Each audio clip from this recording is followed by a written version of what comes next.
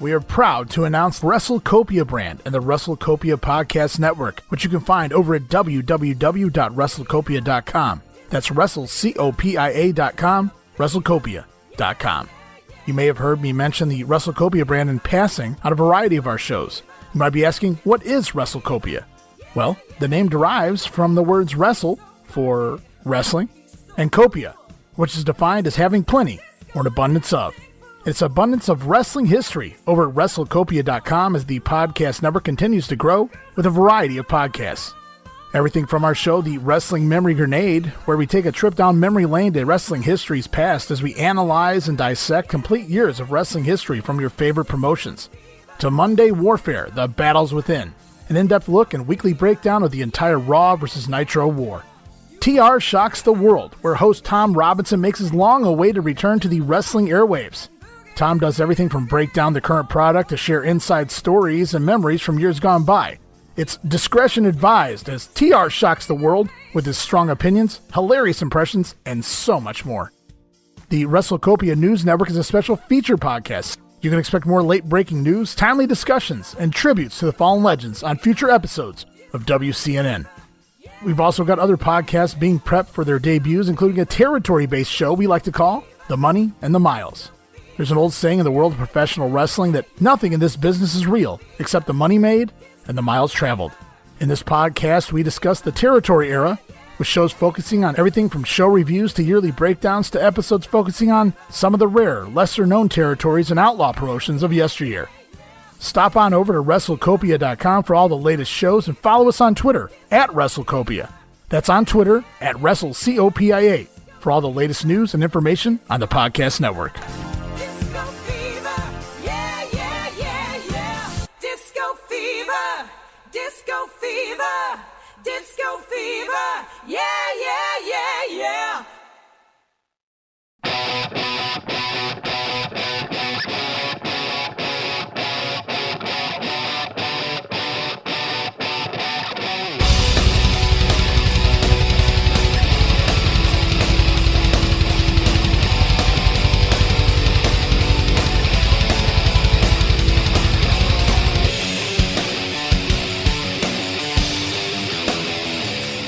Hey guys, welcome back to another edition of Monday Warfare, The Battles Within. I think we're on episode 21 now. I am your host, Ray Russell. Joining me, Mr. Steve Eckstadt. Still with us here. Steve, how you doing, man? I'm doing good, man. We're going to jump right into things, too. Remember, guys, now, Nitro's expanded to 2 hours, so we do 1 week of TV every week here on Monday Warfare. This week, we're doing June 3rd, 1996, WWF Monday Night Raw, WCW Monday Nitro. And we're going to kick things off talking about Monday Night Raw. But before we do, we always look at a little bit of WWF news. And we're going to talk about Stone Cold Steve Austin, who recently lost Ted DiBiase as his manager after losing a strap match to Savio Vega, in which DiBiase said if Austin lost, he would leave the WWF. Of course, we know DiBiase on his way to WCW, but in WWF storylines, nah, hey, goodbye. We see a recap later on Raw of the end of Ted DiBiase here as Stone Cold's manager. But it was on Superstars over the weekend that Steve Austin did a TV interview basically saying that he wasn't really trying hard to beat Savio in the strap match because he was happy to get rid of DiBiase, calls him excess baggage. DeMelt says, and I thought the same thing too, Steve, the interview made no sense since it was such a heated match and the way the match went made this idea that Steve Austin was not trying to win, it made no sense.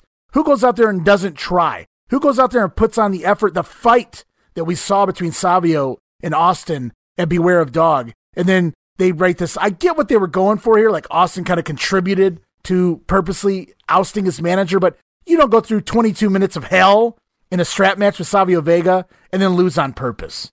It wasn't the most thought out idea. No, it definitely wasn't. If he's half-assing it, then the effort that he put in makes him look like his half-assed efforts better than most people, which I know that's not what they're even trying for here either. I think it's just a shot at DiBiase for leaving. Like, Austin wanted him gone. He was tired of dealing with this shit and carrying him, so he was done. And that's kind of what they're going for, but it made absolutely no sense because you just shit all over. Like, it's like he didn't even care about Savio either. It was like on to bigger and better things. Yeah, he kind of shit on the match, which was like one of the greatest matches of this year so far in the company, period. Yeah, it's pretty bad. Pretty bad idea. And if you were half-assing that match, you should go on to become a multiple-time world champ. Oh, never mind. Okay. Anyways, let's go on here with this show. We talk about WWF attorneys now. They have sent a letter to both Scott Hall and WCW about the portrayal of Scott Hall on Nitro last week as if he's still working for the WWF. The letter sent to WCW and Hall seemed to make no difference to WCW because, well, we'll see later on here on Nitro. They don't really seem to care about this letter the WWF sent to them at this point in time. We'll talk about that when we get to Nitro. Also, the big news here right before we go into Raw is the British Bulldog has announced his departure from the WWF when his contract expires. Of course, this doesn't happen for everybody scratching their heads like, wait a minute. But his contract is set to expire in August of 1996 here, and he's let Vince McMahon know, you know what, I'm done here. And a lot of people use this ongoing angle. We talked about this a little bit last week, where they've canceled this angle now between Shawn Michaels and Diana Smith and all that good stuff. McMahon quietly says here on this episode of Raw, the lawsuit involving the Smith family and Shawn Michaels, which was announced originally at the pay-per-view just 8 days earlier, was dropped. And they've changed the heat to teasing a new prospective lawsuit between Clarence Mason and WWF President Gorilla Monsoon. The latter storyline seemed to have been pre-planned, says DeMeltz, since Mason had already shown up with a neck brace at the pay-per-view and was walking with the cane and had the sling and all that good stuff. So we basically want to continue. They haven't learned anything, by the way, Steve. They want to continue the feud, but they need these backstories that have nothing to do with the actual wrestlers. Well, I guess the Diana Smith one had more than this Clarence Mason shit does. But still, instead of just having these guys make it about the belt, it's got to be about something completely different. And they don't really go very far with this Clarence Mason Gorilla Monsoon thing, as best I can remember. But what do you make of this? Obviously, Vince has changed directions because he wants the Bulldog to stay. He doesn't want to have him upset because Smith family, the Hart family, they're not really happy with this storyline right now because, you know, just like Brett, everything's real on TV and they don't want their daughter portrayed as this here. I get where they're going with it, and I get why. I can understand why the Hart family would be upset, but if you know this going in, why would you even let it start to begin with? If you knew this was the end game, I'm not saying they did, but if they did, why would you even do any of it? So I get that, but I also can see why Vince would be apprehensive to lose somebody like Davey Boy just because he's already out, you know, Hall, Nash, DiBiase, X-Pac's coming up, and so he's losing a lot of guys, so he can't afford to lose another one who's in his main event picture. So I could see, like, Davey clearly saw that he had leverage. And he took advantage of it and got this angle stopped because Vince is at this point where he can't afford to lose anyone else. Yeah, and Davey was smart, or somebody in Davey's ear was smart, because he gave the 90-day notice, which was required, that he wasn't going to renew his contract at the end of August. Because by May 28th, that's when Vince had gotten word that Smith had given the notice. And that was it wasn't because he was talking with WCW. He wasn't going to WCW at this point. There was no ongoing, thing like Hall and Nash and DiBiase and those guys, like you mentioned. And even Meltzer said, at least according to one of his sources, what good that is, I don't know. But it's and I get this, that maybe Davey did this just to play some shenanigans in there and begin some talk of renegotiating a contract, maybe get a few more bucks moving forward. I can't say I blame him there either.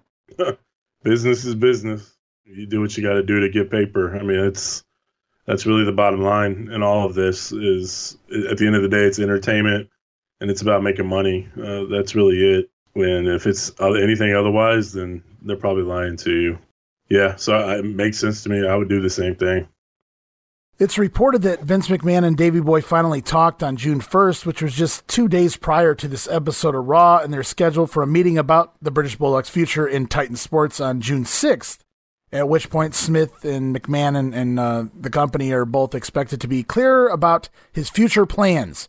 Of course, we know the Bulldog sticks around for a while longer, so we'll move on to WWF Monday Night Raw, June 3rd, 1996. I don't really want to move on, but that's what we're going to do. Taped last week, May 27th in Fayetteville, North Carolina, Cumberland County Memorial Auditorium. Whew, that's a lot of words.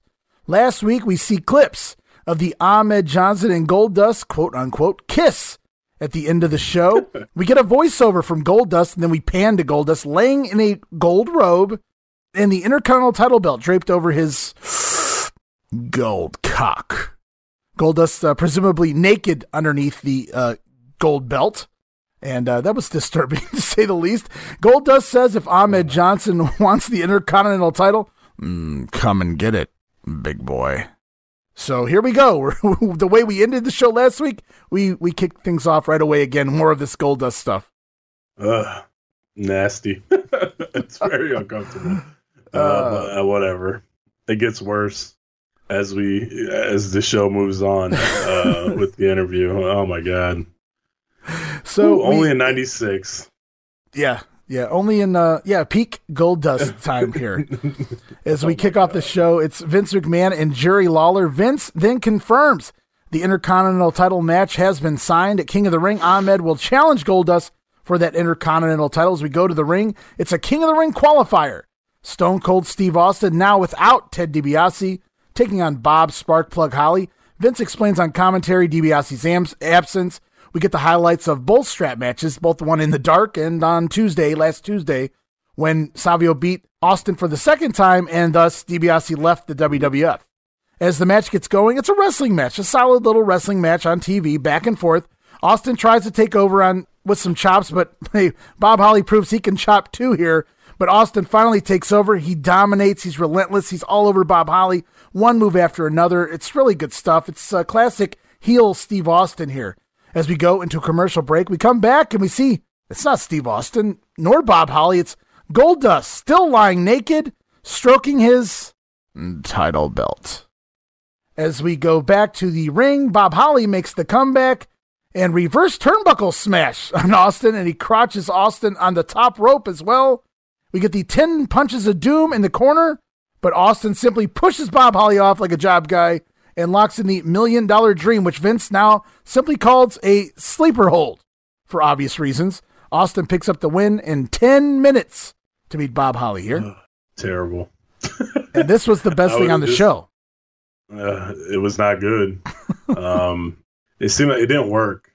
The match just didn't work for me. It was very slow and methodical. Austin was going from move to move, but there was too much time in between the moves, and he was kind of just walking around, and Bob Holly's comeback was terrible. I mean, I don't know if it was just a bad time for me to watch this show or what the deal was, but my notes are just more rest holds and nothing happening. It just felt like long rest holds after another.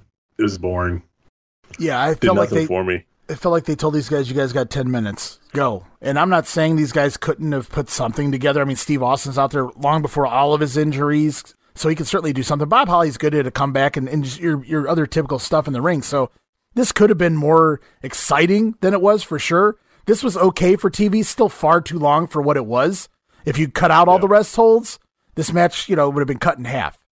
But I guess you could say that about any match that's filled with rest holds. But yeah, so here we go. Austin qualifies for the King of the Ring, and the rest, as they say, will be history as Austin heads to the 1996 King of the Ring. And, picks up the win with the $1 Million Dream, so he hasn't changed finishers yet. But it's no longer called the $1 Million Dream, so it's a good time to move on. Another good deal with DiBiase leaving. Austin didn't really need DiBiase to begin with as a mouthpiece or otherwise in the corner. It wasn't helping him at all, and he didn't need the $1 Million Belt, and he certainly didn't need this hold. So all of this works out pretty good for Stone Cold DiBiase leaving the company. Yeah, I wonder how it turns out for that guy. So, do you remember last week we were talking about the Goldust and Warrior match, and both guys were counted out.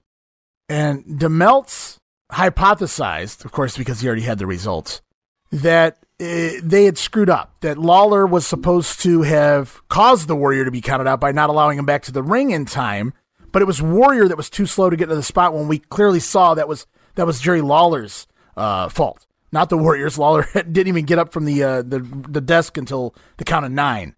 So, but on commentary this week, we hear Vince McMahon. He claims they rewrite history here, as did the Melts, that Lawler caused the Warrior to be counted out last week.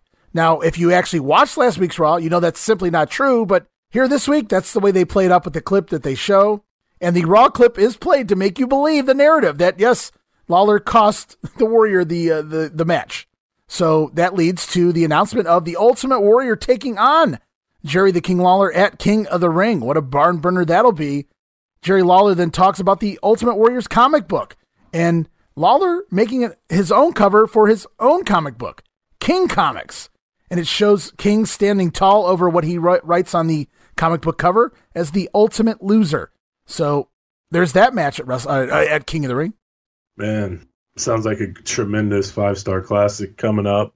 No, I think it's cool that they kind of shit all over Meltzer blaming Warrior. I know that's not their intent here at all, but if you believe Meltzer, it was all Warrior's fault that he missed a cue or did something or was blown up or whatever the case may be. But no, it was clearly what they wanted to happen was Lawler causing the count out, and Lawler just missed his cue or whatever happened.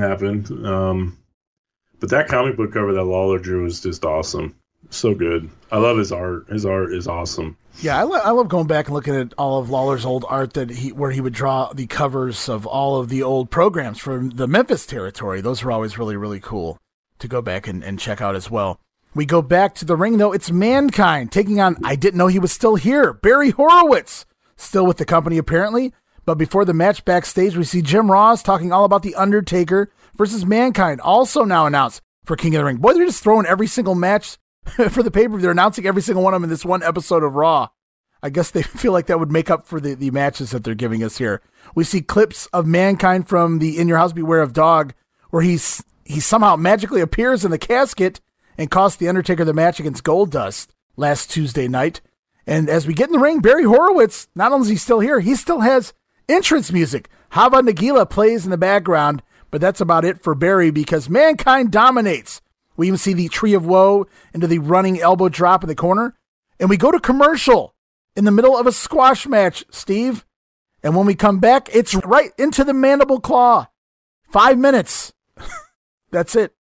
I don't like. There was a spot where Foley or Mankind here was doing something, and he just fell out of the ring. I don't know what he was. I think he was putting the boot to him, like to choke him, and he fell out of the ring. And then I think he drug Horowitz out, and I'm like, this is a squash, and Foley looks like shit. Like it was so bad, and that's his theme for this whole show. It just didn't connect. It didn't work. And it was just very sloppy. I don't know if it was timing was off or what the deal was, but he's tried to choke him with his boot, and I think he falls through the ropes, and then he just grabs Horowitz out, and then they go back in. But it was very sloppy, not very good, even for a squash match. I like the Tree of Woe spot with the elbow. Mm-hmm. I always enjoyed that move by Foley because this is just a different way to use the Tree of Woe compared to what you normally see. Right. So pretty cool offense. But other than that, like, just bad. It was bad. Yeah, another thing that really stuck out to me here was the commercial break. It's a squash match. It's the definition of a squash match here. Barry Horowitz is not rocking offense at all here. They go into a commercial break. No. They come back and straight into the finisher immediately. And there's some more odd commercial breaks coming up here in this show, so I'll touch more on that later on as we go along here on Raw. We go to Jim Ross ringside, who has a promo with Mankind.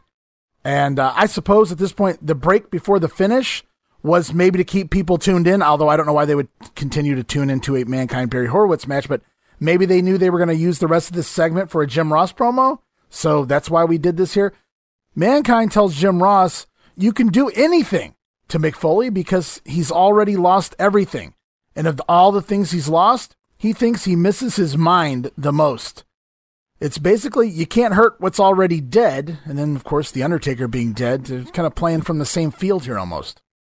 This was my favorite part of the whole show. I'll give it away. I mean, it's hard to give away to like a 2-minute interview, but Mankind is still like the best part of him to me is his promos during this time. Mm-hmm. And I don't say a lot of good things about Mick Foley. He's not like one of my favorite people. He's not one of my favorite wrestlers, whatever. I don't buy into a lot of the stuff that he tries to sell and his matches and stuff. Just not for me. But 1995 ECW, all his promos is just like a whole other level of what a promo can be, and just telling a story within the time frame that you're given. And then he carried that over into Mankind.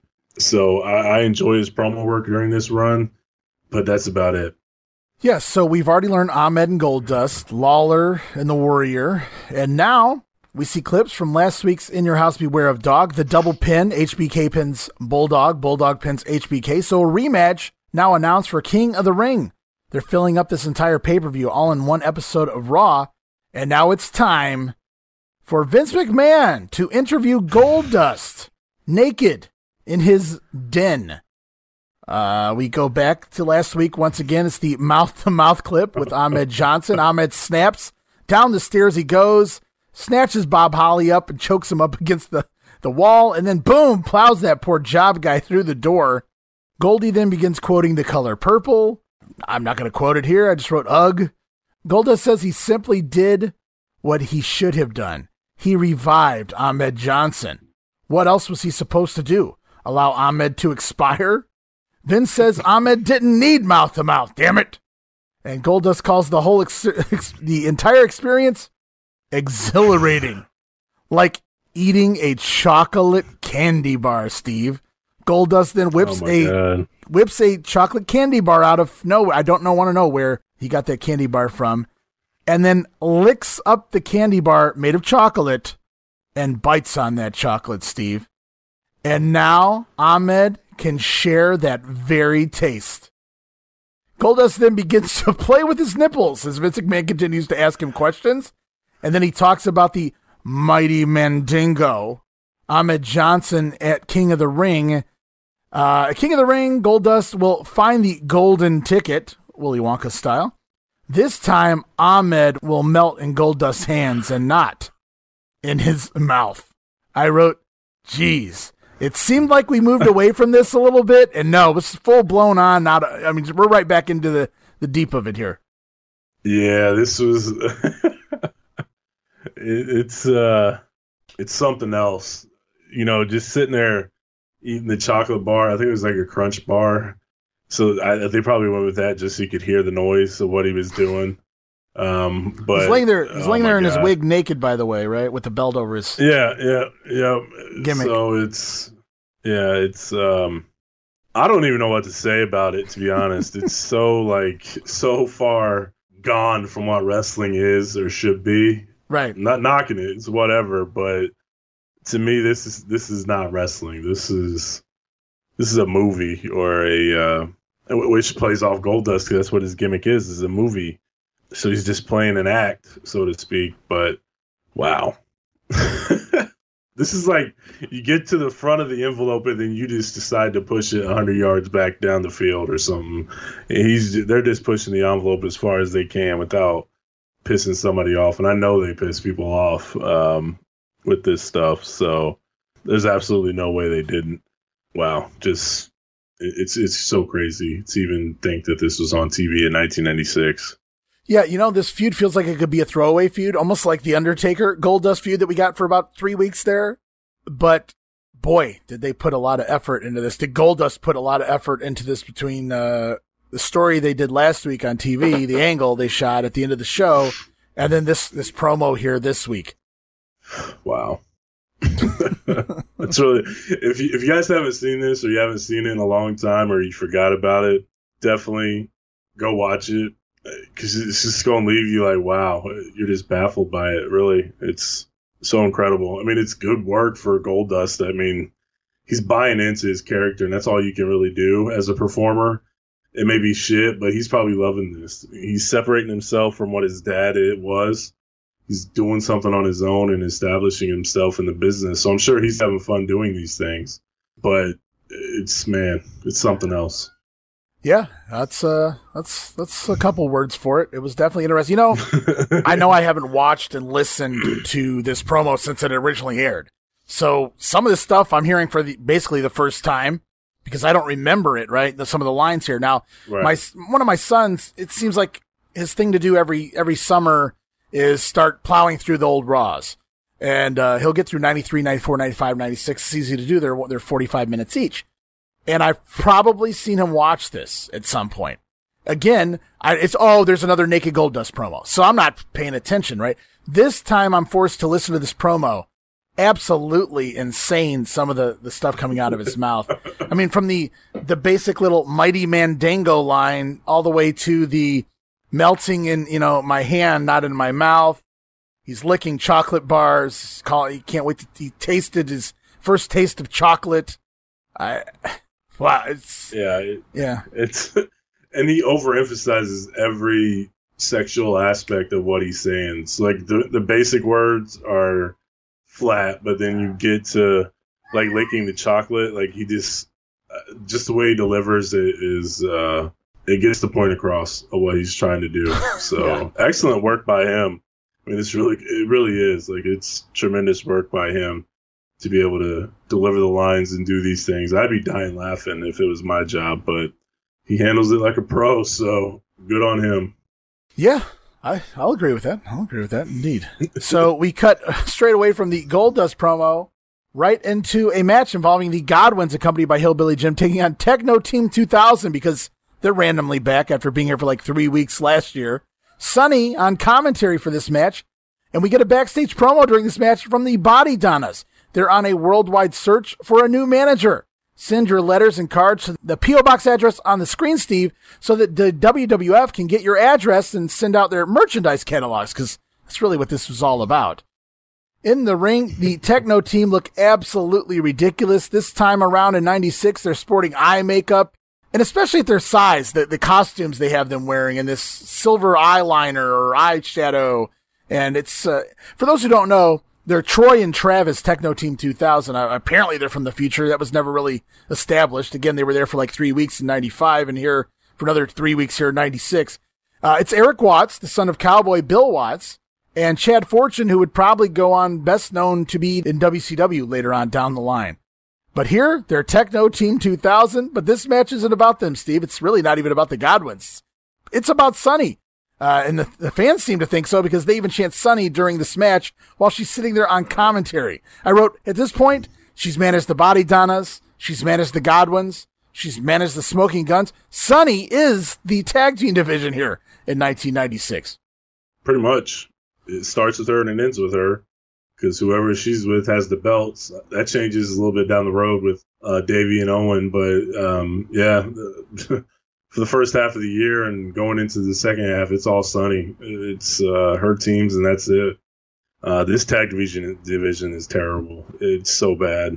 And we'll just get to the match here. Sure, there's not much to it. It's really not a whole lot going on. There was a nice little cool double pump boot by Techno Team on Phineas as we go straight into commercial break. When we come back, Techno go for an assisted gourd buster splash on top of Phineas, but Phineas gets his knees up. And it's straight to the hot tag right out of commercial to Henry Godwin. And there is no reaction from the crowd, Steve.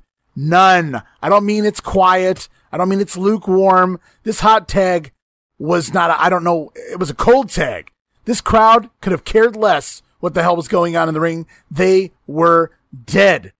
Remember, there were Sonny chants earlier in this match. Now we get nothing for a hot tag. This crowd does not care. And neither do I. Eric Watts, though, does launch Chad Fortune high into the air over his head for a stinger splash in the corner, but Henry Godwin moves out of the way. Henry then lays out Eric Watts, and the slop drop on Chad Fortune. Henry does it all by himself, picks up the win. This went 7 minutes. And again, another odd commercial break because they go to commercial right when the heels are going to get, or I guess neither team was really a heel, but Techno teams start to get heat. We go to commercial, we come back, it's the hot tag. And I'm grateful for that. But at the same time, me too. Some really odd choices in the commercial breaks here this week. But 7 minutes, the Godwins pick up this win here. And that was a thing. Yeah, this was terrible. And I noticed the no response to Hank. And it almost looked like Hank was like pissed off for being into this. Because he got the hot tag and then it was almost over. Like a minute later, it felt like he came in and hit the slop drop and was like, I'm done with this shit. So we're going to the back. But no, this match was pretty rough too. Like it was okay for the most part, but it's just, I don't care. I don't care about the tag team division. I don't care about the Godwins. I don't care about Techno Team because they come and go whenever they need them. So, I mean, there's nothing here to even care about. And I'm clearly not the only one because Henry gets the hot tag and the crowd's just sitting on their hands. Can care less. I don't even think they got a pop for the slop drop. I think the crowd was grateful when this one was over. I know, I sure was. And then it's Vince McMahon interviews Clarence Mason on the phone. We see a clip of Gorilla Monsoon ushering Mason away with Diana Smith to keep up with the protection order, keeping Diana away from Shawn Michaels on Raw in prior weeks. So Mason says he's now in a neck brace. Of course, walking with the cane and the sling, all because Gorilla Monsoon touched him on the arm. He's going to sue Gorilla for aggravated assault and battery. We talked about this last week, I believe. Of course, we talked about and again this week we talked about the dropping of the Davey Boy Diana HBK love triangle shit. And now they're trying to move to this. And it just seems ludicrous. I see what they're going for here, but you're playing up almost, it's not meant to be a comedy angle, but almost a comedy angle here with the old attorney bit where I'm going to sue you, the ambulance chasing attorney guy here in the middle of a main event world title picture. Yeah, it doesn't make any sense. I don't know why you would do this. And the footage that backs up his claim, it's just Gorilla has his hand on his back and pushes him a little bit, and he's in the neck brace over this. I mean, I feel like in 96 they were turning a corner almost to where this stuff wasn't needed or going on. Goldust aside, they were kind of pretty serious and more realistic in their shit. And then they do this. So it felt counterproductive, and I don't know why they would go this route. It makes no sense to me, but thankfully I don't think it lasts too long. Yeah, you can almost see all the different all the different writers, if you want to call them writers at the time, the bookers that helped Vince McMahon at this point. You can kind of see their prints on the different things going on. Goldust, so you think maybe Vince Russo's starting to get his say on some of the stuff going on here in the WWF. But at the same time, you see something like Clarence Mason and this silly Whiplash gimmick here, and you have to go, Bruce Pritchard? Because he knows Vince's sense of humor, and I could see Bruce coming up with this to make Vince laugh. Ha, that's great. I love con artist attorneys, pal. So right, yeah, it's kind of all over the place. Would it be just those two, or? Well, Pat's in there. Pat like the Gaga, right? But I don't know that's Pat's kind of comedy. That seems more like the Bruce. Hey, boss, I got a great idea. It's like I saw this on the Three Stooges. Right. Pat was more into like the more technical wrestling type stuff. I know he did the Brett and Shawn stuff earlier this year, but I don't know. They all have their faults. Yeah, I mean, Pat was always, they always say Pat liked to, introduce humor into things, which kind of upset some of the other guys sometimes because they didn't want humor. But Pat also kind of tried to keep that away from, the main event scene. So I don't see Pat introducing this here. This just felt like a Bruce Pritchard thing. Of course, I have no knowledge of any of this. It's just my guess. I'm not defending any of these guys in this. Vince Russo, Pritchard, any of them. None of this stuff is the greatest. Good. No, definitely not. That's how I always felt. Like, I always felt like the comedy and that stuff is fine for opening or maybe even the mid-card.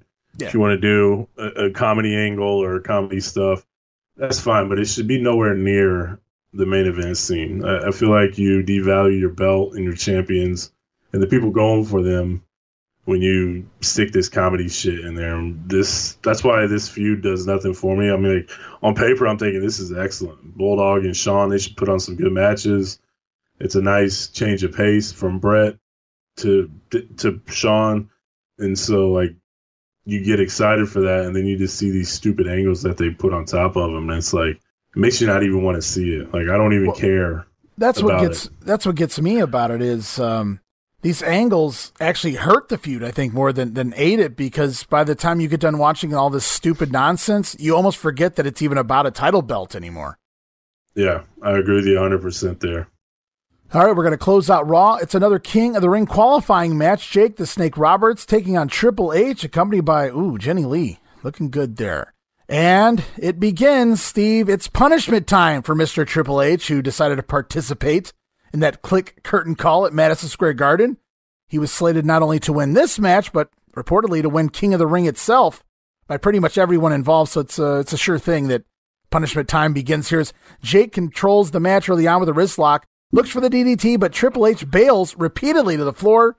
Finally, Hunter takes over as we go into a commercial break, and the snake bag rises. I thought that was kind of a cool shot with the camera, the snake head lifting up in the bag as we go into commercial break. When we come back from break, Triple H kick and punch offense on Jake because he's really not going to take any real bumps here. Jake then makes the big comeback, short clothesline. Triple H blocks the DDT by driving Jake back into the corner. Triple H takes over again, And again, another commercial. So both times Hunter takes over control, straight into a commercial break. We never see heel offense, almost never in this entire match. We come back from break again, and it's right into the DDT. I wrote, wow. Jake picks up the win in 12 minutes. And all the minutes we watched were not very pretty. So Hunter even gets the snake after the match. Jake the Snake picks up the win, advances into the King of the Ring tournament. Oh, Lord. This match was bad. Jake Roberts has no business being even in the ring at this point in his career. He's washed. He's done. And this wasn't very good at all. Like, everything he does, 89, 90, whatever, slow, methodical word for him, because when he did his offense, he actually could do it with pace and make it look good. Right. But now he's going slow and methodical, and then when he does his offense, it's even slower and less methodical. So it's like completely counterproductive when you work that way at 43 or whatever he was at this time, 43, 46, I don't know. So it's just it's so bad. Kind of like Hunter does a complete job. Like, this is just like he got offense, but we didn't see it. And then what we do see is him just getting demolished pretty much the whole match, and then he just lays flat on his back for the DDT. And I think Jake tried to put the snake down his pants. I mean, all sorts of stuff. So clearly getting punished for what the others did. He's the last one standing that you could touch because you're not going to do anything to the world champ, and the other two are gone. So Hunter's taking it on the chin for the boys. Yeah, I hope it was worth it. Well, of course, he'll go on and he'll do some other things. So it all works out. He'll get payback. Yeah. So there we go. We know Triple H is not advancing into the King of the Ring. So now there must be a new winner for King of the Ring. I wonder who that's going to be. Jake Roberts and Stone Cold advance on into the tournament. During this match, Vince McMahon announces on commentary that Diesel and Razor Ramon are no longer with the company. They are gone from the WWF, but they plan to perpetrate a ruse, Steve, that they still work for the WWF while appearing on a rival organization, of course, that being WCW. So Vince letting the cat out of the bag. Hey, Razor and Diesel are gone. They don't work here anymore. You're going to see them on WCW. They're going to imply that they're working here, but they don't. But I think this kind of backfires, because isn't that exactly what Vince McMahon would say if he had guys going to run over there and try to take over the rival company? He doesn't intend to do that here, and he exposes it. But at the same time, if I'm just a mark, or I hate to even use that term, if I just believe, even suspend my disbelief, I allow myself to think, well, maybe this is going to be a war. Maybe they're really going in and Vince is, in on it and whatever. So it kind of works in Vince's favor, but I also think he kind of screws himself by even acknowledging this. I never really thought of it that way, but that's a great point. I just took it as him saying, like, I can't remember how I took this in 96. I may have missed it because I was probably watching Nitro. So I can't say for sure how I reacted to it initially. But thinking about it now, that makes perfect sense on why it probably wasn't a good idea to say anything. But at the same time, you also want to, when has he ever done this before? Oh, yeah. Like, when's he ever mentioned like WCW as something that actually existed? So in that respect, this never happened. So well, we had the Billionaire Ted sketches, but to acknowledge wrestlers leaving your company and where they're at, and this is all very brand new territory. Yeah, like the only other thing I could think of is Macho Man in '94 when he left. They said goodbye to him. They didn't really say he went to another company, but they actually acknowledged that he left the company. So. Other than that, like, I really can't remember a time when he, on commentary at least, said there's a rival competition or a rival corporate company and actually promoted something outside of their own world. At that, they were protected with that because this never happened. So it must be true that they don't work for them anymore if they're actually bringing it up to acknowledge it. But at the same time, it's what you said too. It makes perfect sense too. It's like, what do you do? What would you do in that situation? I don't know. I guess I'd have to go back in time and put myself back in where we were then. I would imagine it was probably... Would you just let it ride? Or yeah, do you think this is a hard decision to make? Or I don't know. I feel like Vince was always a gut reaction guy, or knee-jerk reaction guy, I should say. He's a pretty smart guy, but at the same time, I feel like when he gets mad, he does, whatever he feels he is right in that moment without really thinking things thoroughly through.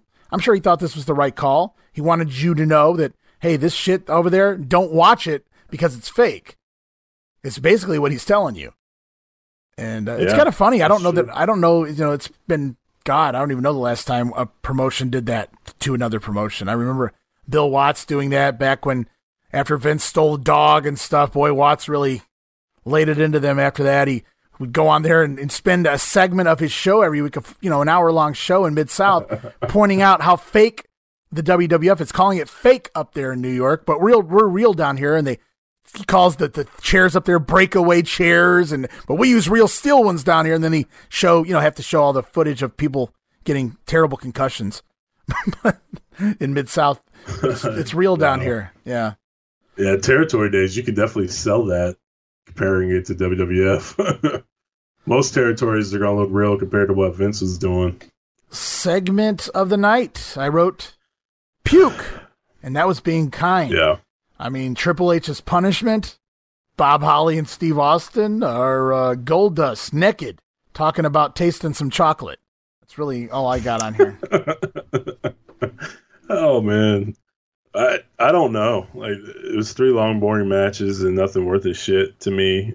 I'd already talked about the tag division. It does absolutely nothing for me. I love the tag team division from the 80s and early 90s. Like, it's so entertaining and good when you have teams that matter and the belts that matter. And this is a far cry from that, and it's never been the same since. It never has gotten good, I don't think, for me anyway. But yeah, this was bad. Austin Holly was slow and boring. Mankind was sloppy. Jake and Hunter, I just thought it was bad. Jake has no business in the ring. So my favorite segment was Mankind or the Goldust interviews. Just the promo work and the talent involved with what they were doing was the best part of the whole show. Goldust and Mankind. Yeah, I wanted to just real quick on Jake too. Like you said, he was in his early 40s. I'm thinking he can't be more than 41, 42 tops here. Like, that's my age now. I can do. I'm not saying that I'm Jake as far as like I wasn't on the road 300 and some days a year killing myself, Jake really didn't kill himself, but still, at the end of the day. Yeah, but Jake moves like an 80-year-old after here. The show he did. Yeah, well, yeah, but so he's like in his early 40s, but he moves like someone double his age, and it's just awful. It's just awful to watch. Yeah. But yeah, as far as segment of the night goes, I remember you saying earlier in this episode that you liked the Mankind promo.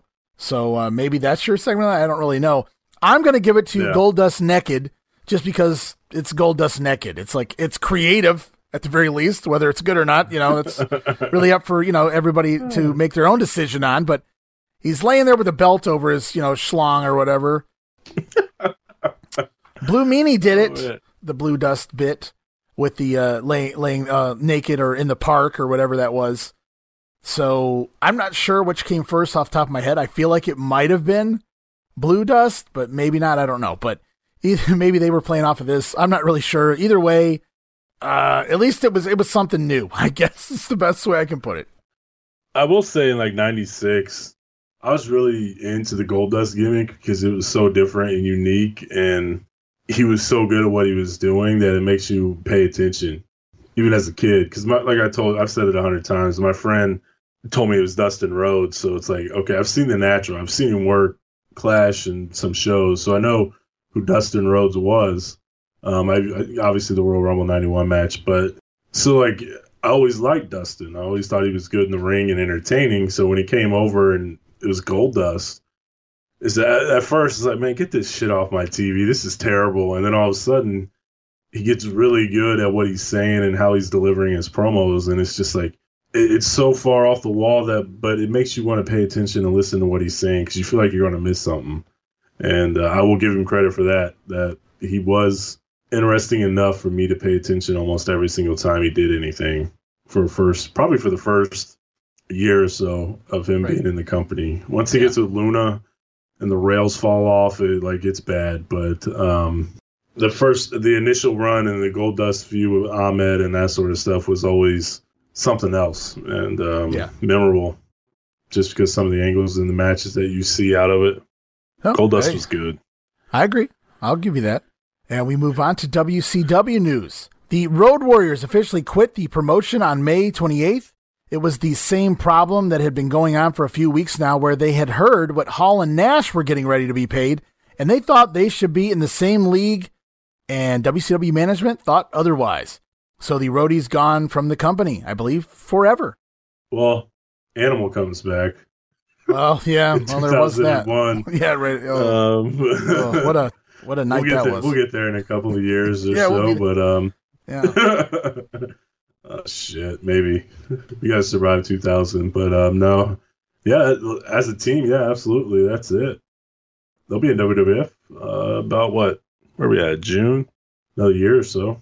DeMeltz claims that King Curtis, the master of the Dungeon of Doom, will be returning to head up the Dungeon of Doom, which will once again feud with Hulk Hogan when he gets back. And Nitro kind of proves something similar to that. Not necessarily King Curtis, but Hogan feuding with the Dungeon of Doom. We'll see.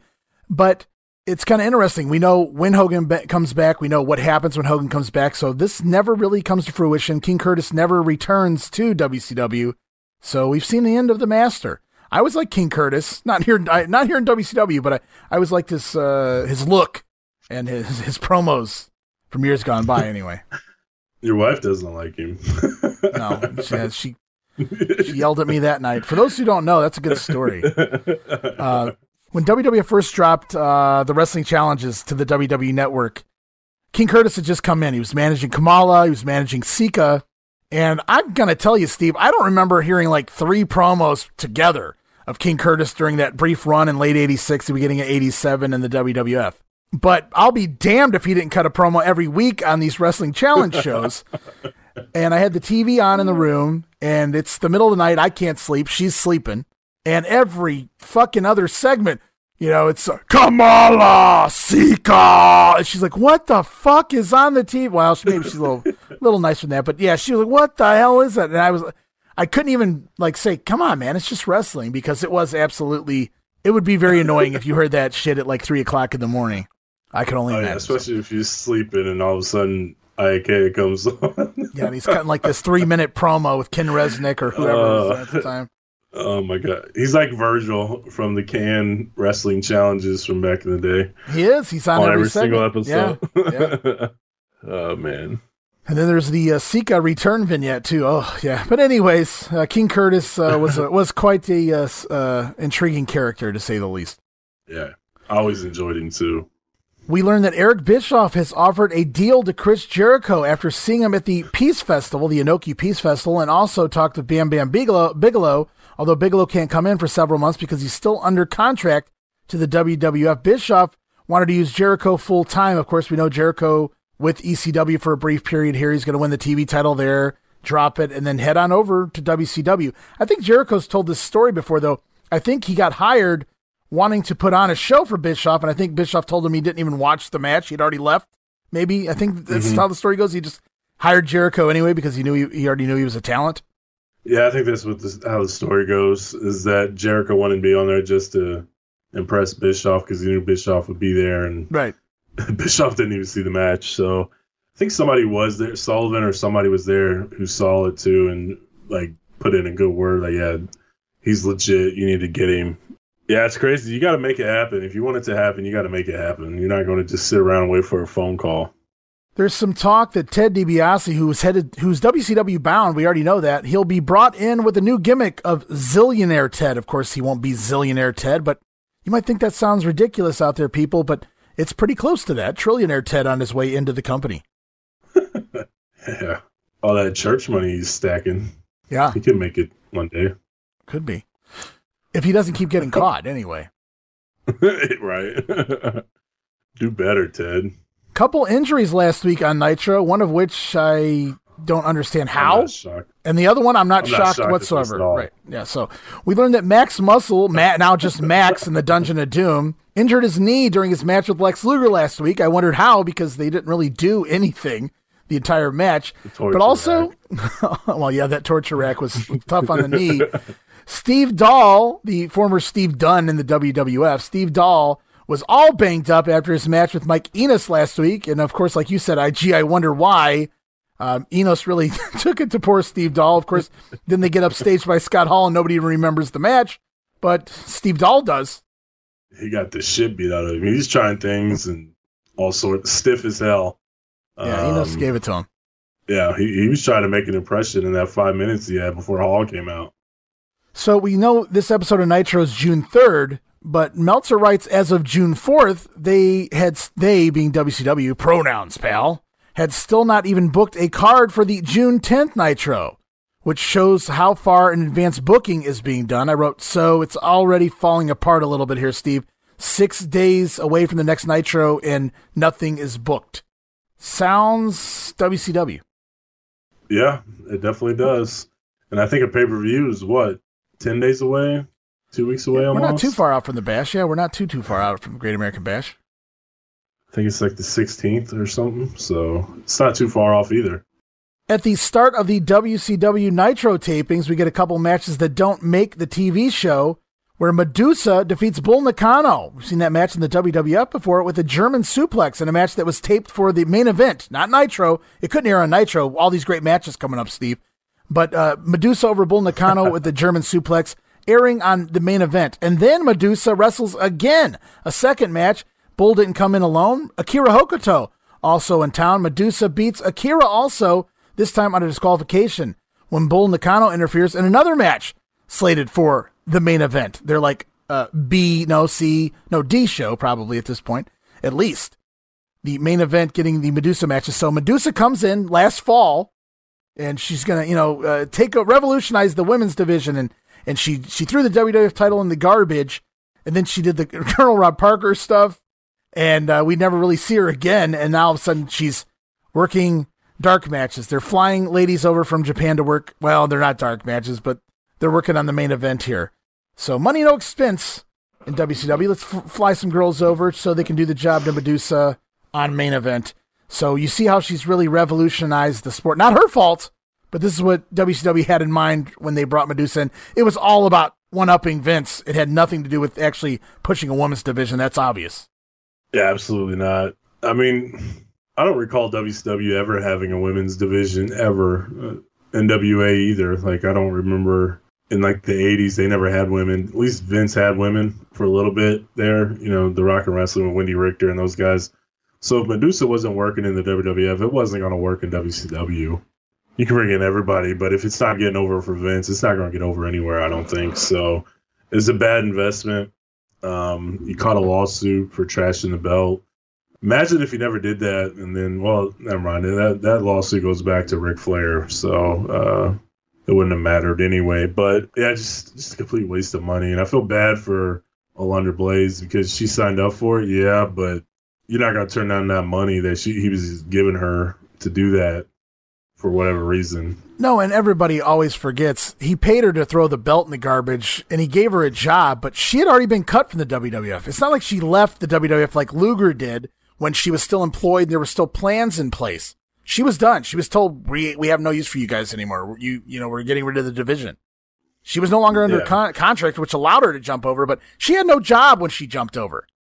So right. Well, the part that I was saying about like feeling bad for her is Eric Bischoff basically paid her to come in and trash the belt and knew they was going to do nothing with her for a long period of time. So I'm saying, like, when WWF started up a women's division again, with Sable and Jackie and Ivory and those guys, Medusa would have fit in there. But her doing that kind of cut those legs off. She was never coming back until recently, obviously. But Bischoff just used her as a pawn and basically cost herself 2 jobs. She may have gotten paid, but she wasn't working. I don't know, just kind of a shitty situation. And we'll kick off WCW Monday Nitro for June 3rd. We're in Asheville, North Carolina, Crockett Country, in front of 4,500 fans, 3,500 paying. As we kick things off, hour number 1, of course, Larry Zbyszko and Tony Schiavone open the show. We see a clip last week when Big Bubba cut off half of the hair of the shark. As we kick the show off, it's Mean Gene Okerlund standing at the entranceway. He's getting ready to interview said shark. And Shark at this point says he's not shaving the other half of his head so he can relive the embarrassment every morning. Well, that makes sense. Gene continues to call him Shark at the beginning of every sentence, and that's when John Tenta utters the famous line, Steve. I'm not the shark. I'm not a fish. How are we to take that serious? I'm not the shark. I'm not a fish. He's not the shark. He's not a fish. He's a man. A man named John Tenta, he says here, and he's going to seek revenge on Big Bubba right now in the ring, and then he's going to shave the head of the Giant for whatever reason. So, yeah, he's no longer a fish. He's John Tenta. Oh, man. That's funny. I always laughed at that, but I get what he's saying, though. He's saying it's ridiculous to think he's a fish, an avalanche, a shark, anything. He's a man at the end of the day, and he's getting his revenge. So we talked about this last week. Nobody really cares about John Tenta, which is unfortunate. So this angle wasn't going to work. He signed up to get his head shaved and look ridiculous for a crowd that doesn't really give a shit. This sucks, but again, I guess he's getting paid, right? Yeah, I think that's really all he's doing this for at this point. I'm not even saying that negatively. We know his contract ended. I think I read this off a few weeks ago. He was getting $250,000. I think at least $250,000 per year in his contract. It expired. Bischoff decided, yeah, I'm not going to pay you that anymore. Of course, $250,000 today would be well over $500,000. So, yeah, probably a good idea to end that contract, sever that contract, and Tenta gets to stay on a per appearance basis, I believe.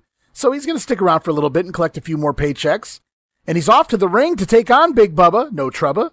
With Jimmy Hart in his corner, Tenta hits the ring, attacks Bubba, but Bubba has his hair and he gets throwing it around the ring. So we see Tenta's hair laying everywhere in the ring. Disgusting. Bubba held on to that for the whole week. And Tenta with the big power slam on Bubba. You know, I took it serious for, nice power slam by the Earthquake. And then they show a close-up of him and he's got half a head of hair, and it just totally took everything away. You can't even take this guy seriously. Not only is he embarrassed, but I'm embarrassed for him here. I feel awful.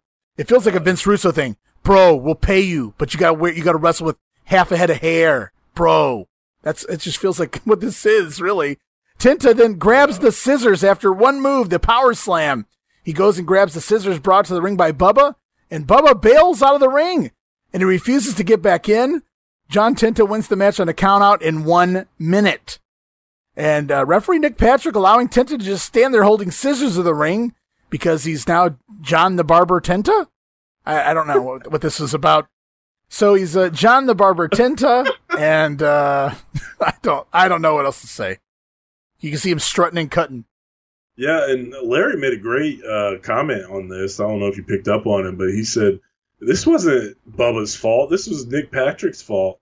He let him run around with scissors. Why didn't he step in and take those from him? He's like, that's a disqualification if you're going to chase somebody around with scissors. So he's like, this wasn't on Bubba. This was the referee's fault for allowing this to happen. And I thought that was a very good line by Larry because that is common sense that you would think, but Nick Patrick just let it happen. But I guess, are you going to go after a dude carrying scissors? I don't know. So post-match, Tenta gets the win in a countout. Bubba takes off. He gets to keep that gross, I wish it was his hair that they cut, and beard too for that matter. But nope, Tenta lives to fight another day with half a head of hair as Big Bubba and Tenta will continue, unfortunately. And as we go into commercial, we get a bumper. We get new wraparound bumpers and things going in and out of these commercial breaks. And it's Mongo and Kevin Green talking about the Horsemen. We also hear a Sting promo.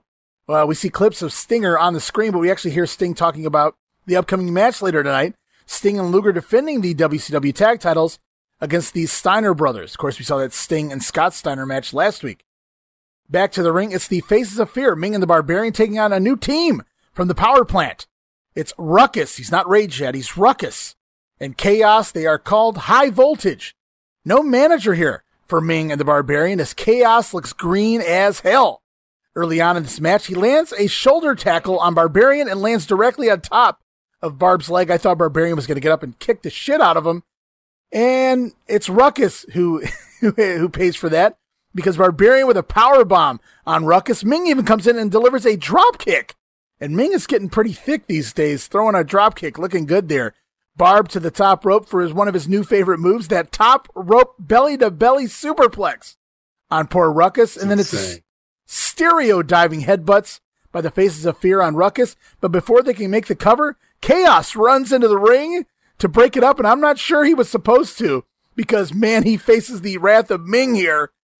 Haku throws him so hard into the ropes, he's supposed to take the bump to the floor.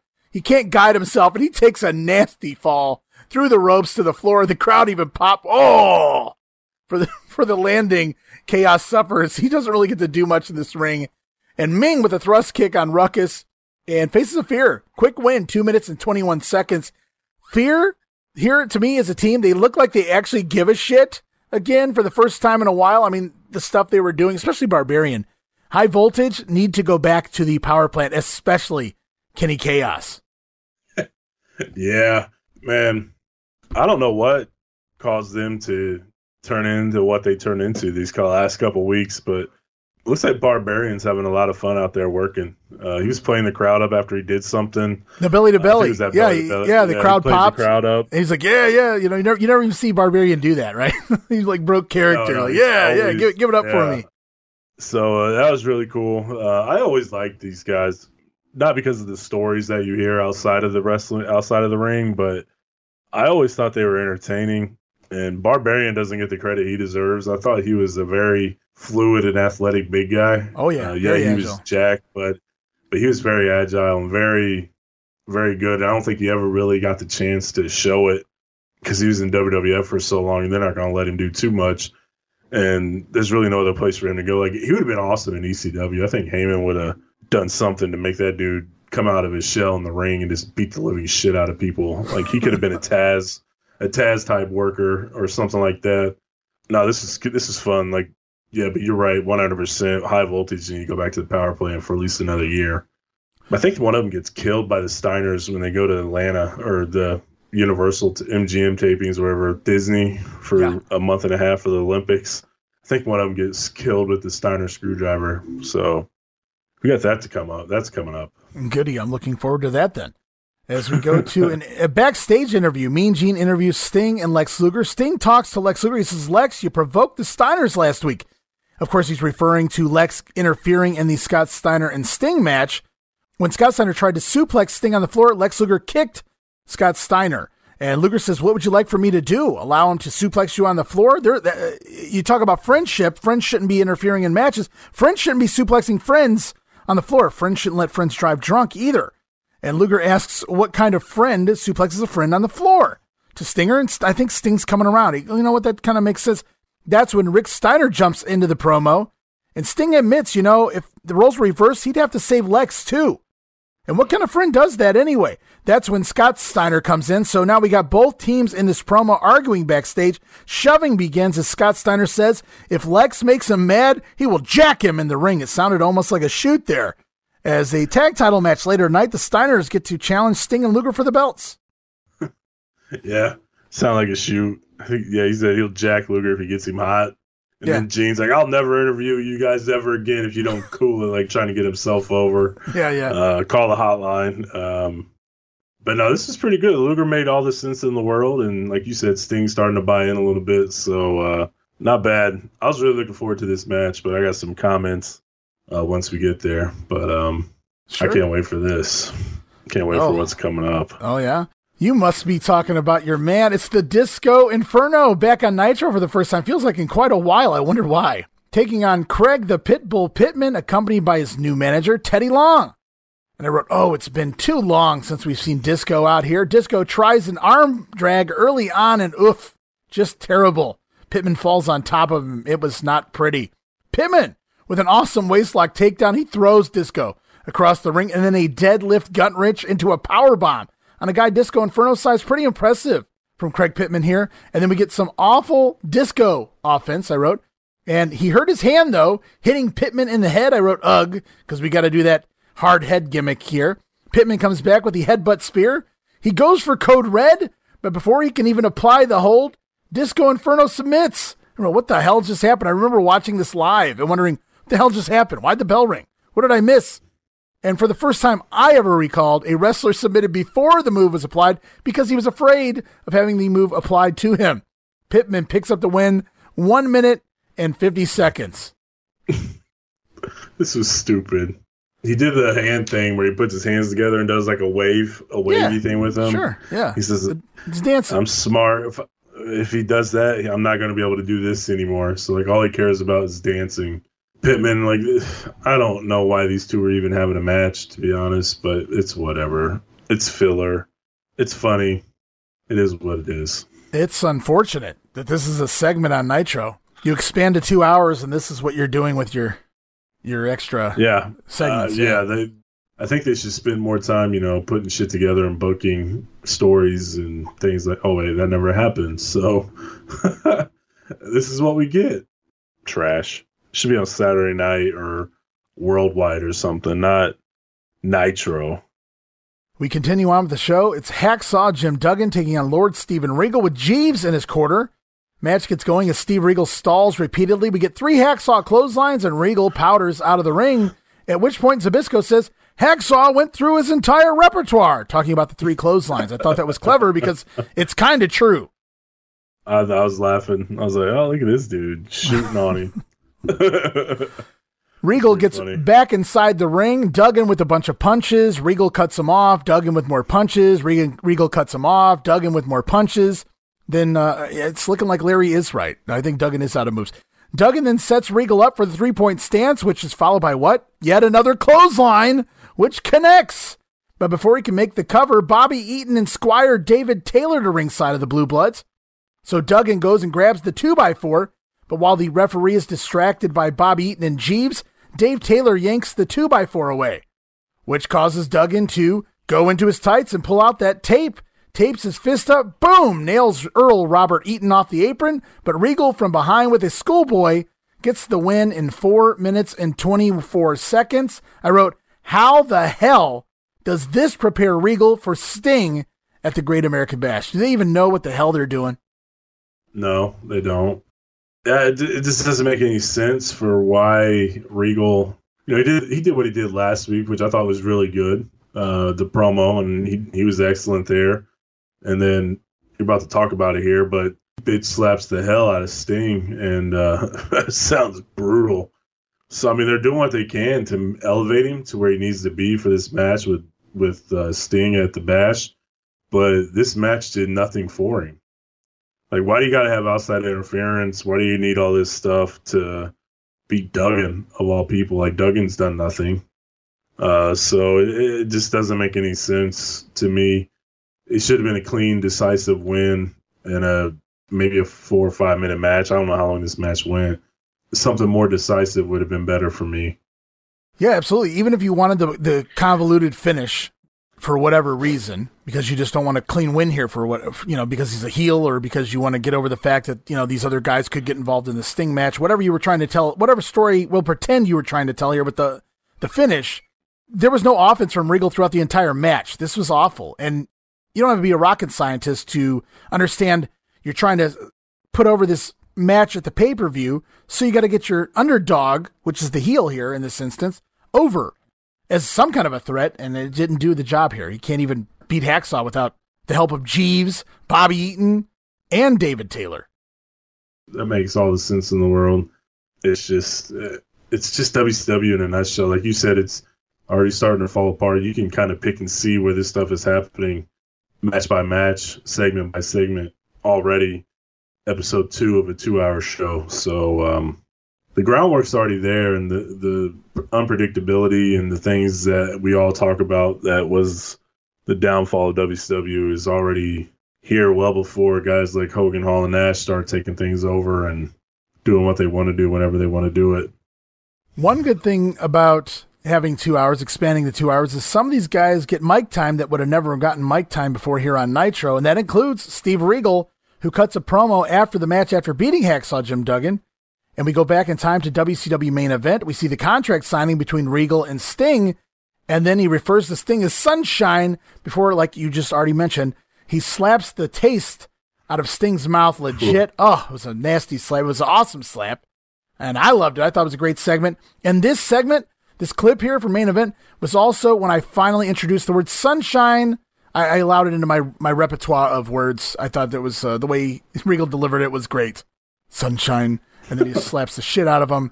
Back to the ring with Mean Gene and Regal. Regal says he wants Sting at his best. That's why he slapped him. He wants Sting to be mean, nasty, and rude. So it means more when Regal beats him. This is a great promo if we hadn't just seen what we saw right before the promo with Hacksaw. Yeah, that's exactly what we was talking about. The promo was excellent, man. I loved it. I loved how he said it. He wanted to get the very best out of Sting at the Bash. He wanted to piss him off and get him going.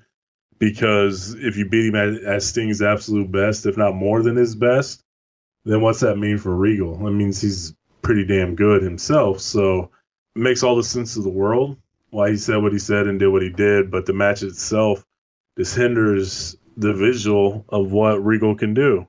When it takes three guys who haven't even been around, really, like the Blue Bloods haven't been around in months as a team, then all of a sudden they just pop up and show up here. It makes no sense. It's like they're cutting their nose in spite of their face. Yeah, I mean, the promo itself made all the sense in the world. The segment with the contract signing, him slapping Sting. Wow, Regal slapped the shit out of Sting, and it kind of just was left at that. He talked about being fined for that, of course. So a little bit of realism there as well. But you want the guy they call the franchise, Sting. You want Sting at his best, but you can't even beat Hacksaw by yourself. So it's kind of odd booking. As the show continues on, though, we'll talk about Kevin Sullivan. Yeah, we get another video. Of course, Raw Nitro expands, so we get extra things, including a feud recap. This time it's of Chris Benoit and Kevin Sullivan. We see promos the guys have recently cut on Saturday night. Of course, at Slamboree, Sullivan helped Public Enemy put Benoit through a table, and the feud continues on. They'll face each other at the Great American Bash. Pinfalls count anywhere, I believe, in that matchup. And it's to the ring here on Nitro, Kevin Sullivan with Jimmy Hart in his corner, taking on the debuting Prince Iaukea, another power plant guy. So they're giving these guys tryouts right here on Nitro. And of course, for those who don't know, Prince Iaukea, named after King Curtis Iaukea, obviously here. So Sullivan, obviously a fan. He got King Curtis hired. He got him to do the master gimmick. And he worked with him in Florida as part of that Army of Darkness stuff way back when. And more power plant guys, though, with Prince Iaukea in here, but he does get to use the name of King Curtis's son, who also worked some Rocky Iaukea as Prince Iaukea many years before this. Sullivan attacks and drops Iaukea crotch first onto the safety rail. Larry Zbyszko with another great one-liner. I don't think they should be calling it a safety rail anymore. Back in the ring, it's the Tree of Woe and the running knee, followed by the double stomp. Sullivan picks up the win, 1 minute and 20 seconds. I didn't realize how witty Larry Zbyszko was during this period until just listening to this Nitro. He had a lot of good one-liners here. Not Bobby Heenan type haha one-liners, but they were just clever. Yeah, I always liked Larry. I don't know if it's just the way his voice is or what makes everything makes him sound really, really intelligent, whether he is or not, I don't know. You believe what he says just because of the way he sounds, but he made a lot of good points. He made a lot of funny lines, and I always paid attention to him as a kid because I always felt like, obviously, the NWA angle was going to work no matter what, but Larry did a tremendous job selling the hostile takeover and everything, and I know we'll talk about that in the coming weeks, but he just made it seem so damn scary for WCW. He just did an excellent job, and this is kind of the start of it. So he's one of the pluses of a 2-hour Nitro. At least we get him for an hour. So Sullivan makes sure to get himself on this show, and I guess why not? He's in the middle of the Chris Benoit feud now, so he needs to get himself over in time for that match coming up. And Mean Gene then interviews Kevin Sullivan and Jimmy Hart about Chris Benoit, and Sullivan says he only respects two men in the wrestling business, Arn Anderson and Ric Flair. Sullivan says he warned Arn about Brian Pillman, and then, of course, he made Brian Pillman quit, so Sullivan says here. And now it's on to Chris Benoit. Sullivan says he knows Benoit is a serpent. He knows serpents better than anyone, and he's going to crush the egg of this serpent to get rid of it. So Sullivan looking to take out Benoit. I think Benoit's trying to overthrow the other horsemen here. Use them. Yeah, this feud came out of nowhere. I feel like we're missing a lot if we don't watch Saturday night, but I'm not taking the time to do that. So I'm glad we get like the feud recap videos and that sort of stuff before the match just a second ago. So it told the story, told me why I should care about this promo coming up, or why I should care about Kevin Sullivan being on my TV. So good job by them. They're utilizing that time wisely, I feel like, for now. Right. The matches are entertaining. I'll say that between Benoit and Sullivan. But yeah, it does feel like it's like, well, I get that there's a story here. We see the storyline from that video. But again, I didn't really remember what started it all. So it was kind of cool to catch up on things there moving forward. It has me a little more intrigued, but we never really see Benoit on Nitro. So it hurts. And Ric Flair's only going to come out here and talk about Ric Flair and Macho Man's money. So he doesn't really incorporate. Yes. Yeah. So he doesn't really involve Benoit in any of his storylines in this. I don't even know the last time we saw Benoit involved with the Horsemen, even though he's still technically a Horseman. I don't even remember them talking about the Horsemen. They may mention it, but it's not a group. Benoit's kind of just floundering there. And speaking of remnants of the Horsemen, it's Ric Flair and Arn Anderson headed to ringside with Liz and Woman in their corner, getting ready to take on, holy shit, a blast from the past, Ricky and Robert. The Rock and Roll Express. Yes, the Rock and Roll Express here. In WCW 1996, Flair rocking the Kevin Green Carolina Panthers jersey and Arn Anderson the Mongo Chicago Bears jersey. Of course, mocking their opponents at the Great American Bash, Mongo and Kevin Green. As the match gets going, we're only 2 or 3 minutes in when boom, boom, boom, boom, boom, it's pyro, fireworks in the middle of the match as we switch announcers in the middle of the match. Arn jumps a mile. I don't know if you saw it. Nobody knows it's coming. There's no countdown. Yeah, it's just pyro in the middle of the match. And I remember they used to do this, but it's different. So you can put it, if you're only into something being different and that makes it cool, then more power to you. But it really kills the match if you're like deep into a match and then the pyro goes off and music plays and you switch announcers. It's like it's more about the pageantry of the show than the match in the ring really doesn't mean anything. Luckily, we're early enough in this match that you can kind of get back into the match if you're into this match. The Rock and Roll's doing all of their old stuff early on with the Horsemen, the stuff they did many years ago. And the ladies, they sit back and they enjoy things over in the VIP area, drink a little champagne. We even get double figure fours by Ricky and Robert on Arn and Flair. And the Rock and Rolls are over here in North Carolina because it's Crockett country. Don't forget. Flair bails out of the ring. He gets into an argument with referee Randy Anderson. Randy shoves Flair down in the aisleway as we go into commercial break. When we come back, the Horsemen are getting heat on Ricky Morton, so Ricky Morton playing the role of Ricky Morton here, taking the heat. Ric Flair tries the figure four, but Morton with a inside cradle for a near fall. Bobby Heenan leaves the announce desk. He comes down to ringside. Bischoff still on commentary. No idea what Heenan is up to. Heenan goes over. He has some words with the ladies, Liz and Woman. At ringside, he turns around, leaves, and back to the announce desk. As we're in the ring, we see Ricky Morton make the crawl through Arn's leg. Hot tag to Robert Gibson. It's Gibson and Flair in the ring now as the Rock and Rolls nail their finisher. The double drop kick on the Nature Boy. The double drop kick on Arn Anderson. But that's when Miss Elizabeth distracts referee Randy Anderson and Ricky Morton, allowing Woman to hop up on the apron, rake the eyes of Robert Gibson as Arn Anderson sneaks in a DDT from behind. Ric Flair makes the cover on Robert Gibson. Flair and Anderson pick up the win 18 and a half minutes. They gave these guys all the time in the world. I'm sure because they knew where they were, and I'm sure Flair asked for it. And I can't blame him because it was a throwback. The Rock and Rolls were awesome. They know how to do a classic tag match. They can get you invested. The crowd loved it. They did good. A lot of good angles of the double figure fours, the Pee Wee spot. Heenan coming down was cool. So there's a lot of good stuff here. It's probably not for everyone, but I enjoyed it. I had a good time with this match. It was fun. Yeah, it was a nice throwback. If you guys were expecting the classics we got in the 80s, you'd be wrong. But it was good for what it was. We saw some of the old classic spots, and the Rock and Rolls were still capable in the ring. But DeMeltz, this is what DeMeltz had to say for this match. He said, the Rock and Rolls are too old for their gimmick, too old for their style. They're too old for their gear, basically, as well. And then Meltzer even says that the Rock and Rolls, they just don't have it anymore. He was not a fan of this match whatsoever.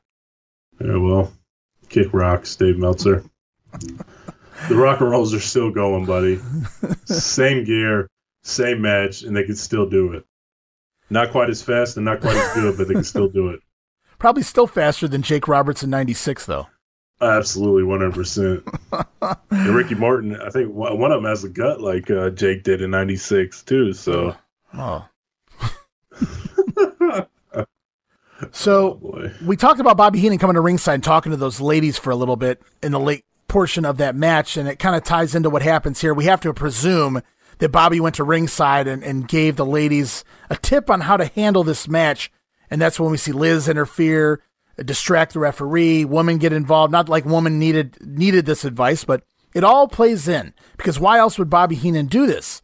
Gene Okerlund interviews Ric Flair and Arn Anderson in the aisle near the VIP table. Arn says they're just way too big. And yes, he emphasizes too big, much bigger, if you know what I mean, than Mongo and Kevin Green. They can't fit into the jerseys of the football players. Of course, these wrestlers are bigger than the football players. And Ric Flair says, Debbie does the Nature Boy now, not Dallas. So Ric Flair still being the current day Ric Flair, the modern day Ric Flair of 1996.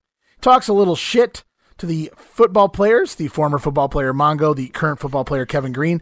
That's when Bobby Heenan moseys on down, and he says he's not a manager anymore. He's not going to manage Ric Flair and Arn Anderson at the Bash. They're a little upset as Bobby walks away, but then Bobby Heenan comes back, and he brings with him the 1988 All-Madden Trophy. Of course, Bobby was a coach of the 1988 All-Madden team.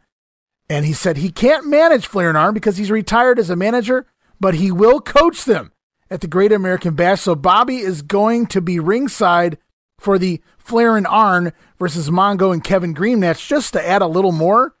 And I wrote, Bobby Heenan goes straight from announcer, which he's done now for several years, right back into a coaching spot here.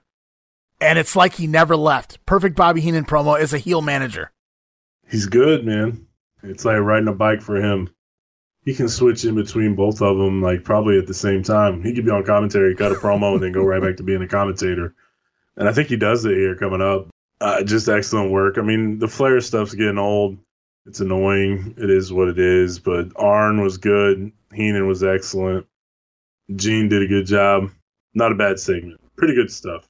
We get more bumper promos going into commercial break. It's a quick promo from the Giant and a brief Hulk Hogan video. And I wrote, I like this. Guys who have no business with full promos, and Hogan is minimized by this simple little bumper video. So I like that they're using this properly at this point. And Steve, our world is about to continue to change as blood continues to run cold every week.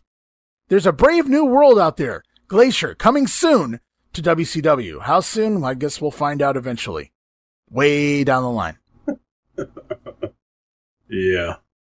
Spoke too soon. Speaking too soon, I just put over how Hulk Hogan was minimized with that bumper video. We were just going into a commercial break. We got like a 10-second Hulk Hogan video. Well, good things never last. I spoke too soon. I wrote blah, because now we get a full-length Hulk Hogan music video, because we need that with him gone from the company. We got to remember that Hulk Hogan is part of WCW as we go back to the ring. WCW champion, the Giant, with Jimmy Hart in his corner, taking on or is that Tugboat? No, it can be both. It's Ice Train, not Tugboat, guys. Clearly no steroid policy here in WCW, I wrote, as I looked at Ice Train, because holy shit, is that dude juiced to the max. I don't care what you say. Unfortunately, that doesn't help him here. Chokeslam. Yes, that's the match. Chokeslam. Giant picks up the win in 27 seconds. And before we get to the post-match shenanigans, I wanted to point out recently I just actually came across an Ice Train interview in which he stated that his contract stated that he got paid quite more for fake title matches on TV. And that's why he said you didn't see him in these title matches again, because they realized what they had to pay him after this 27-second job. And so somehow he got it into his contract that he gets paid more during these fake title matches. Yeah, so he didn't mind doing the job in 27 seconds for whatever it is he made on this match. The entrances were longer than the match, and he probably got paid more than 95% of the people on the card. Tremendous work by the team that writes the contracts for WCW wrestlers. Oh, yes. So post-match, Scott Norton, the tag team partner of Ice Train, is out, and he's upset at what the Giant did to his buddy, his kayfabe buddy. And shoot, I don't think he was a big fan of Ice Train. But he slaps the Giant on the shoulder. Hey, man, what did you do to my dude over here? Norton goes over to check on Ice Train, and he's attacked by the Giant. Giant chokeslams Norton twice. Both guys laid out as we go to Mean Gene. He's standing by with the Giant. The Giant then challenges Hulk Hogan whenever he returns. So clearly there's a guy named Hulk Hogan in this promotion, as they've reminded us nearly every segment of this Nitro here. Giant challenging a guy who's not even in the company right now. Then the Giant turns his attention to Lex Luger, which makes sense. He's defending the title against Lex Luger at the pay-per-view. He says Lex got in between the Giant and Jimmy Hart's friendship, their relationship. He wants to end Lex Luger at the Bash. Yeah, I don't know why he wants Hogan. Hogan did a bunch of dumb shit to him and made him say stupid things in interviews and beat the shit out of him, kicked out of his finisher. No sold his finisher, beat him with a chair. Yeah, like, why the hell would you want this clown back? Like, let's just not mention him, It's like Beetlejuice. Let's not say his name 3 times and just let him disappear into the abyss. Clearly, there's a directive on this episode of Nitro to promote Hulk Hogan as much as possible. They show little snippets of that video like every commercial break. Then they give us the full-length video. The Giant talks about him. Kevin Sullivan talks about him. They're just planting the seeds for when he does come back, but clearly plans change. This was Dusty booking Dusty back in the Crockett era, but Dusty was at least on the shows.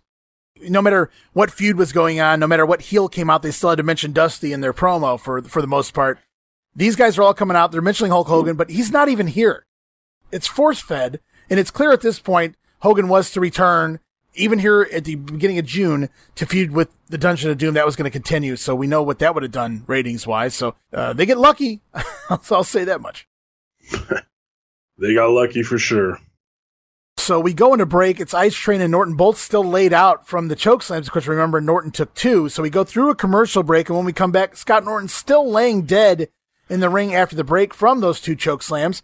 When his opponent, Hugh Morris, makes his way out, Morris comes out. He attacks the laid out Scott Norton. He mocks him, even puts his index finger on him for a pinfall. 1, 2.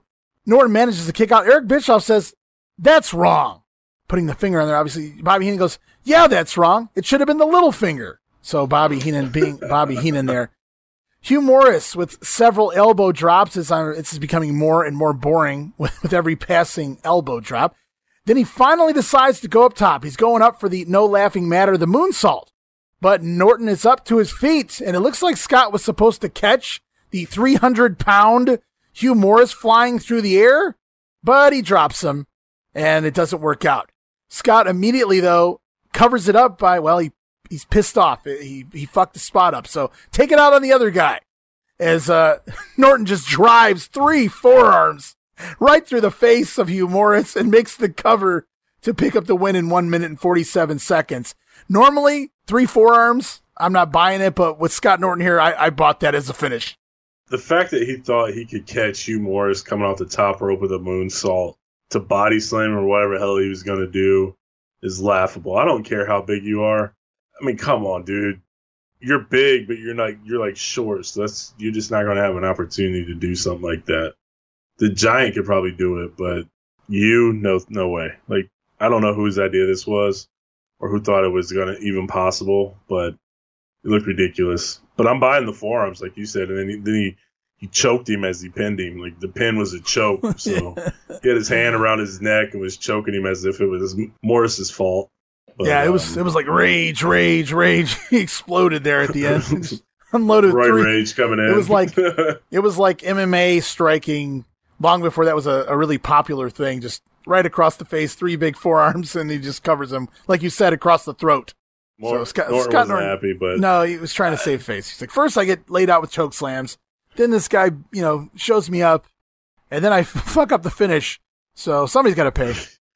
Well, we talked about the good announcing on this show. Did you hear the terrible line from Bischoff? Like, Norton moved his leg just a little bit, and Bischoff said Norton could be having a mild seizure from the choke I missed that, thankfully. I'm like, what are we doing? Really? He's moving his leg to get adjusted, and you're saying he's having a seizure.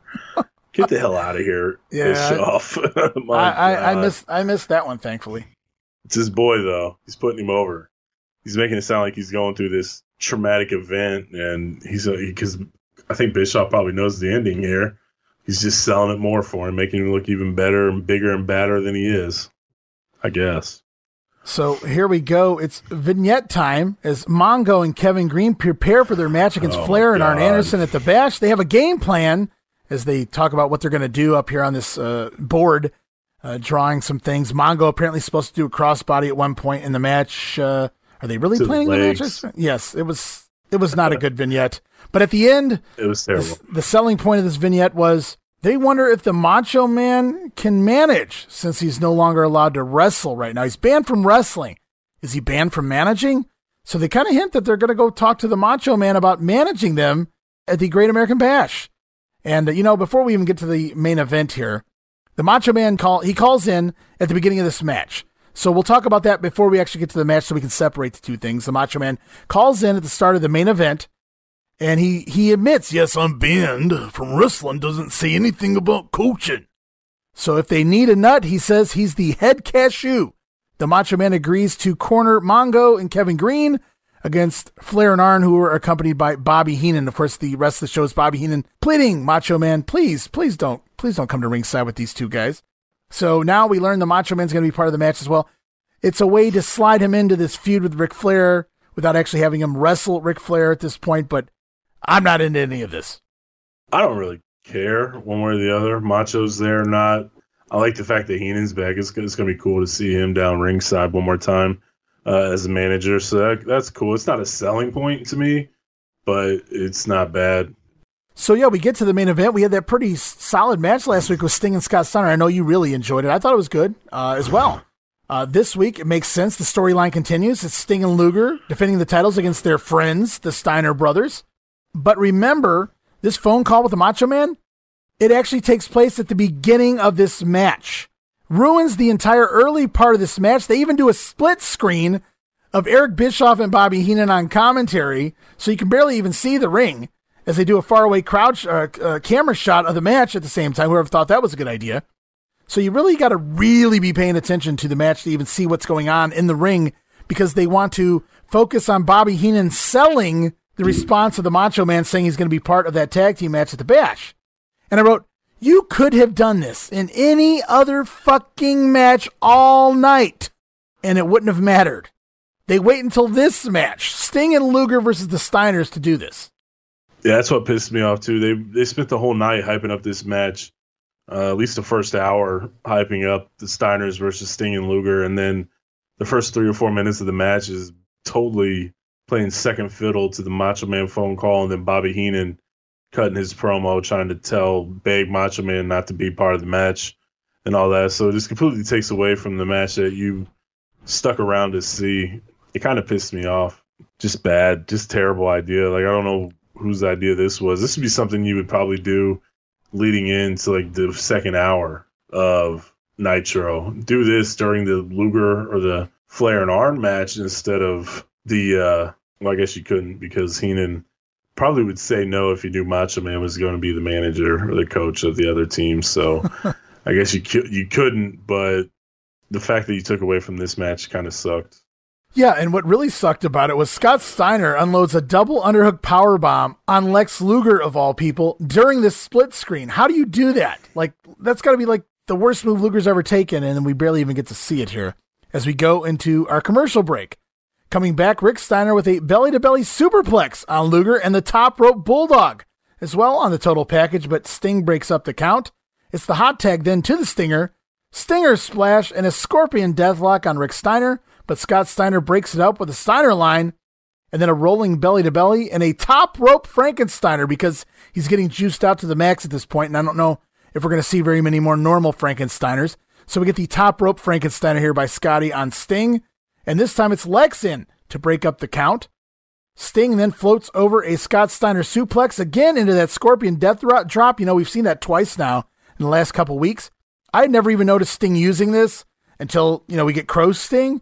So it was kind of interesting to see the Scorpion Death Drop was actually starting to be initiated here by Sting earlier in 1996. Yeah, I never really noticed it either. He's a little foreshadowing here, but yeah. I always liked the move. I thought it was cool. So Sting nails the Scorpion Death Drop and makes the hot tag to Lex Luger. And Luger comes right in. He tries to rack Scott Steiner, but Rick puts a stop to it immediately, and Scott sends Lex to the outside, and now it's Luger on the floor trying to suplex Scott on the concrete, which Rick puts a stop to, so I wrote hypocrite. Rick was the one upset that Luger got involved and stopped the suplex last week. So we wind up with a 4-way melee in the ring as Sting tries to pile drive Rick as they take it out to the floor, but Rick Steiner backdrops Sting in the aisleway, and then out comes the Giant, who grabs Rick Steiner by the throat and delivers the ugliest fucking choke slam I have ever seen in my entire life. And we've been watching the Giant Gonzalez, Steve. This was awful. Giant choke slams Rick Steiner, if you want to call it that, in the aisleway. I guess he was protecting him because it was the aisle, but don't do it. At that point, it's the only thing I can say. Luger then tosses Scott Steiner over the top rope and onto a poor cameraman, and then the bell rings in about 9 minutes. As the Giant enters the ring, he goes at it with Lex Luger. Sting and Scott Steiner then enter the ring. They aid Lex in a triple team on the Giant. They whip Luger into the Giant with a clothesline, sending the Giant over the top rope to the floor, but he lands on his feet. DeMeltz calls this a no contest. I wrote, was it a DQ? Nick Patrick calls for the bell right after Luger whips Scott Steiner over the top rope. Then again, the Giant choke slammed Rick Steiner in the middle of the aisle, and he was entering the ring at the same time. So this is where I wrote, this has gotten pretty sloppy as of late here in WCW. No announcement of these finishes. This has got to be like the 4th, 5th time we're questioning what exactly was the finish. Because clearly WCW doesn't even give a shit. They definitely don't. Imagine being someone at the show and you have no clue what the finish is or who won what or what the deal is. All you see is all chaos. All 4 guys are working. Giants all of a sudden in the ring. It's just a bunch of crazy shit going on at the end, and then the bell rings and you have no clue who won or what happened. So very lazy, very sloppy. I had the exact same note that you did. It was the shittiest looking chokeslam I've ever seen. Yeah. That was brutal. I mean, he picked up Luger and dropped him through a table with no issues. So what the hell's the problem with? Obviously, you can't just pick him up and drop him on the concrete. That's not going to work, but you don't need to go that slow. It's like he went down super slow motion just to lay him down on his back. It's like he made a bed for him, so he's just going to put him in bed with a choke slam. It was terrible. Yeah, so like you get hyped for this match because we've seen it a couple times and it's good. Yeah. And all of a sudden, the beginning of this match is derailed by Macho Man calling in. And the end's derailed because it's a cluster and they have no clue how to get out of it. So they just do stupid shit and totally waters it down. And it's at the point now where I just don't even really care to see it again because it almost feels like they want to give the Steiners the belts, but they don't want Sting and Luger to have to do the job to do it. Right. So it's just a weird dynamic. That's why Sting and Luger probably shouldn't have the belts to begin with, but that was somebody else's idea. So we get no conclusion of the match. We don't know who won the match. We see Scott Steiner in the ring. Of course, he came to the aid because of what the Giant did to Rick Steiner in the aisleway. Sting comes back in the ring to help his partner Luger with the Giant. So we have Scott, Sting, and Luger in the ring, the Giant on the outside. Rick Steiner laid out, and we never even really hear anything else about Rick Steiner here on this episode as we cut back to Eric Bischoff and Bobby Heenan at the desk. And Bobby Heenan pleading again, Macho Man, please don't show up. Please don't come to the bash. You don't need to be part of this match. So Bobby Heenan, the coward here, he doesn't want Macho Man. He believes now that maybe this will help Mongo and Kevin Green in the battle against Flair and Arn, but oh shit. Heenan takes off. He bails. This is the beginning of Heenan bailing nearly every week because he's back. It's Scott Hall returning, toothpick and all, as he confronts Eric Bischoff again. But Sting has something to say to Scott Hall. Let's pick up the closing moments of Nitro. Wait a minute. I'm getting out of here. Wait a minute. Not again. Not again. Look, you hit. Man, just relax, Chico. Yo, Kendall. I have such a good time last week that I came back for more. Look, there's no reason. Look. Relax, man, relax. You started it. You want to go to war? You got a war. You started it. We gonna finish it. What do you mean we? You're coming up with this You we know stuff who, again. I man. don't see You know anybody. who. Hey, did Daddy Warbucks, he get his money yet? Hey! Well, wait a minute. Stinger. Wait a minute, Stinger. Not here, not now. Look, don't even dignify it, man. You came out here last week and said some real horrible things about WCW. Some real horrible things about the Hulkster, about Macho Man, about the Stinger. somewhere along the way you got lost because you have any idea where you are? You're in the jungle, baby! This is WCW! That's right! Hold on! And every week you come out here, you say you want 3 of the best at WCW. That's right, man. 3 of the best, man. 3 of the best. You want 3 of the best? I don't see 2 with you. All I see is you and me. So why don't we just do this one-on-one right here, right now? Yo, you want to fight, man? You want to fight? You got one. Only nobody tells me what to do, and Chico, nobody tells me when to do it.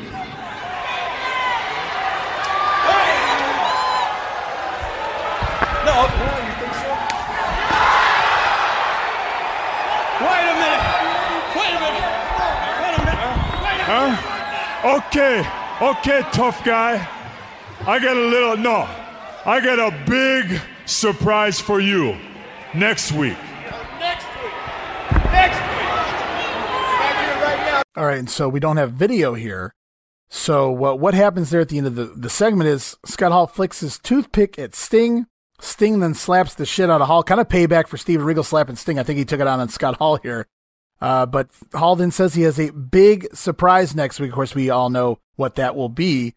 But the people waited all night. If you tuned in to see what was going to happen next in the Scott Hall saga or the Hall and Nash saga, you waited all night for this. Where's Scott Hall? What the hell's going to happen this week? Of course, we saw him in the middle of the show last week before he showed back up at the end. This time, we had to wait all the way to the end. So they tried to keep people waiting to the very end for Scott Hall here. Pretty smart booking in that sense, and it was a fun little segment there. Now Hall has interacted with one of WCW's own. In fact, their franchise. Yeah, this is pretty cool. It's nice to see WCW coming back at Hall instead of just letting him do whatever he wanted like he did the first week. Nice to get Sting involved early. Clearly, if you're going to go to war against WCW, Sting's going to be at the front line. He is the franchise, so there's no other person that can be in that role. And he really did slap the shit out of Scott Hall there. Maybe he took some pointers from Regal. Not a really good segment to end the show, and it makes you. And then they tease the big guy, the big surprise next week. So you know to tune in. Absolutely. They may not be doing long-term booking for everything on the card, but they're doing long-term booking for this to make you want to tune in to see what's going to happen. And I guess all it takes is to have one angle, really, to make you want to do that.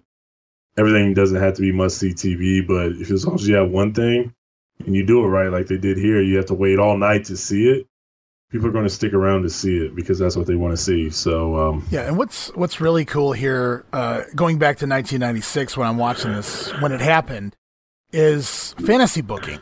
Because you used to get the old after mags, dream matches that had never happened at that time. Hogan and Flair, long before Flair ever came to the WWF, you'd see that. Oh man, if that ever happened, Warrior and Sting, things like that. Obviously, that wouldn't be a very good match, but it was just another dream match on paper. And then here now you can kind of fantasy book. Oh my God, Razor Ramon from the WWF versus Sting from WCW. That would be pretty cool. So that's the way we're looking at it as 1996 fans. At least I was. So it was a very cool deal. Even though we know it's all a ruse and Scott Hall signed with WCW, it's still cool to see guys from quote-unquote both promotions going at it here. Mm-hmm. I agree with you there. It may have already happened or you may have already seen it, from 91 or something, but yeah, it's different when guys are actually established. It's kind of like Roman Reigns now. We've seen Roman and Brock Lesnar how many times?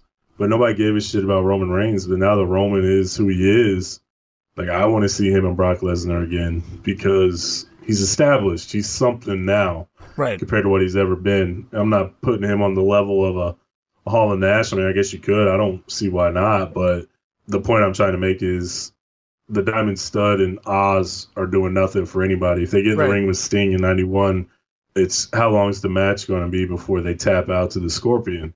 Now it's Razor Ramon, it's Diesel, and Sting. Okay, I want to see this. These are two of WWF's top guys going against WCW's top guy.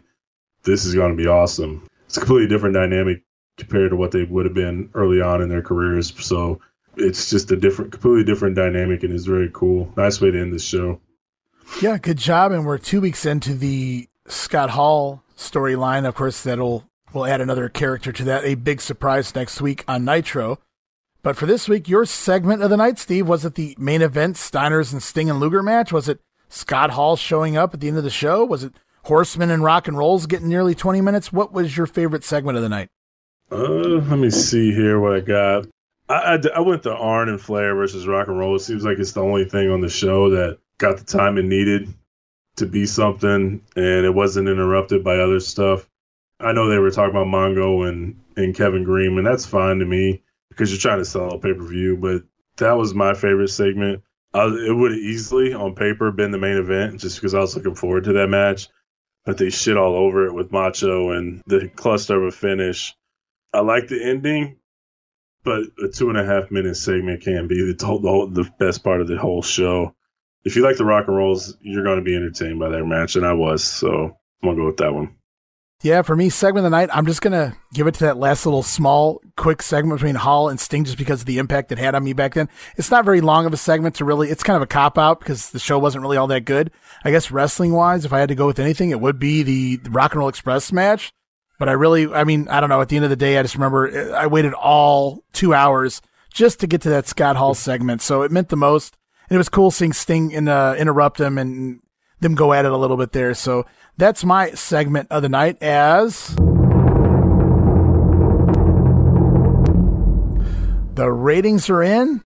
And coming on the heels of the Scott Hall angle, WCW rebounded this week on June 3rd with a 3.0 rating and a 5.0 share to Raw's 2.3 rating and 3.6 share.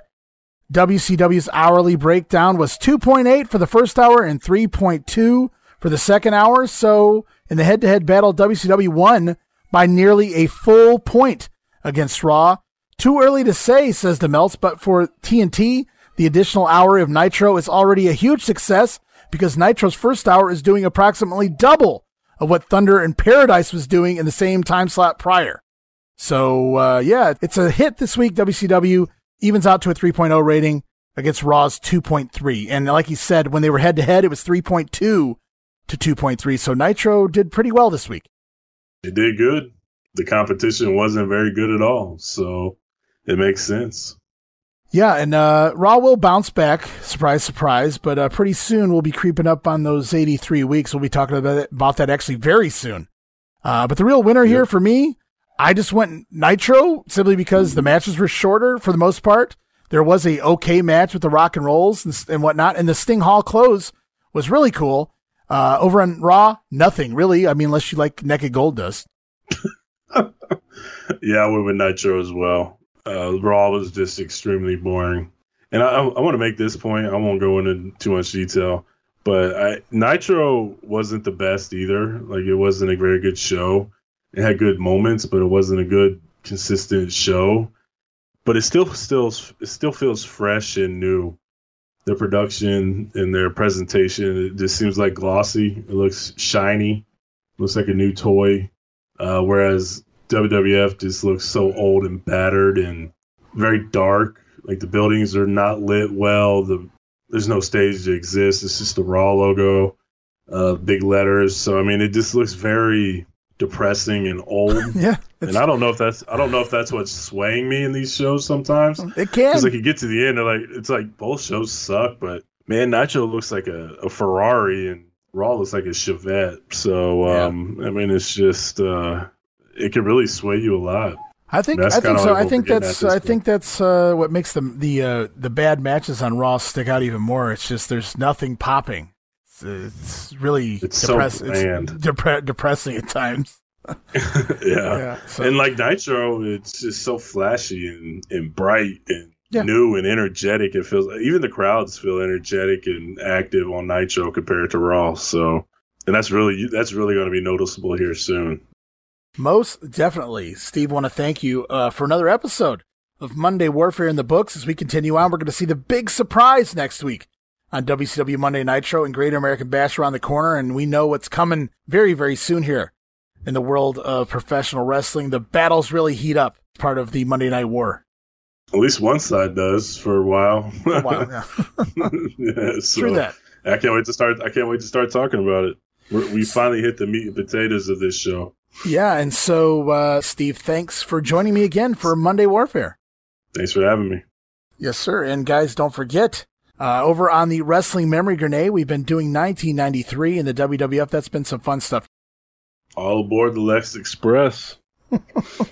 Over on the Grenade, the Lex Express, and here on Monday Warfare, it's the NWO right around the corner. So it's going to be really interesting to actually force myself to watch each and every segment and see how it lives up today here.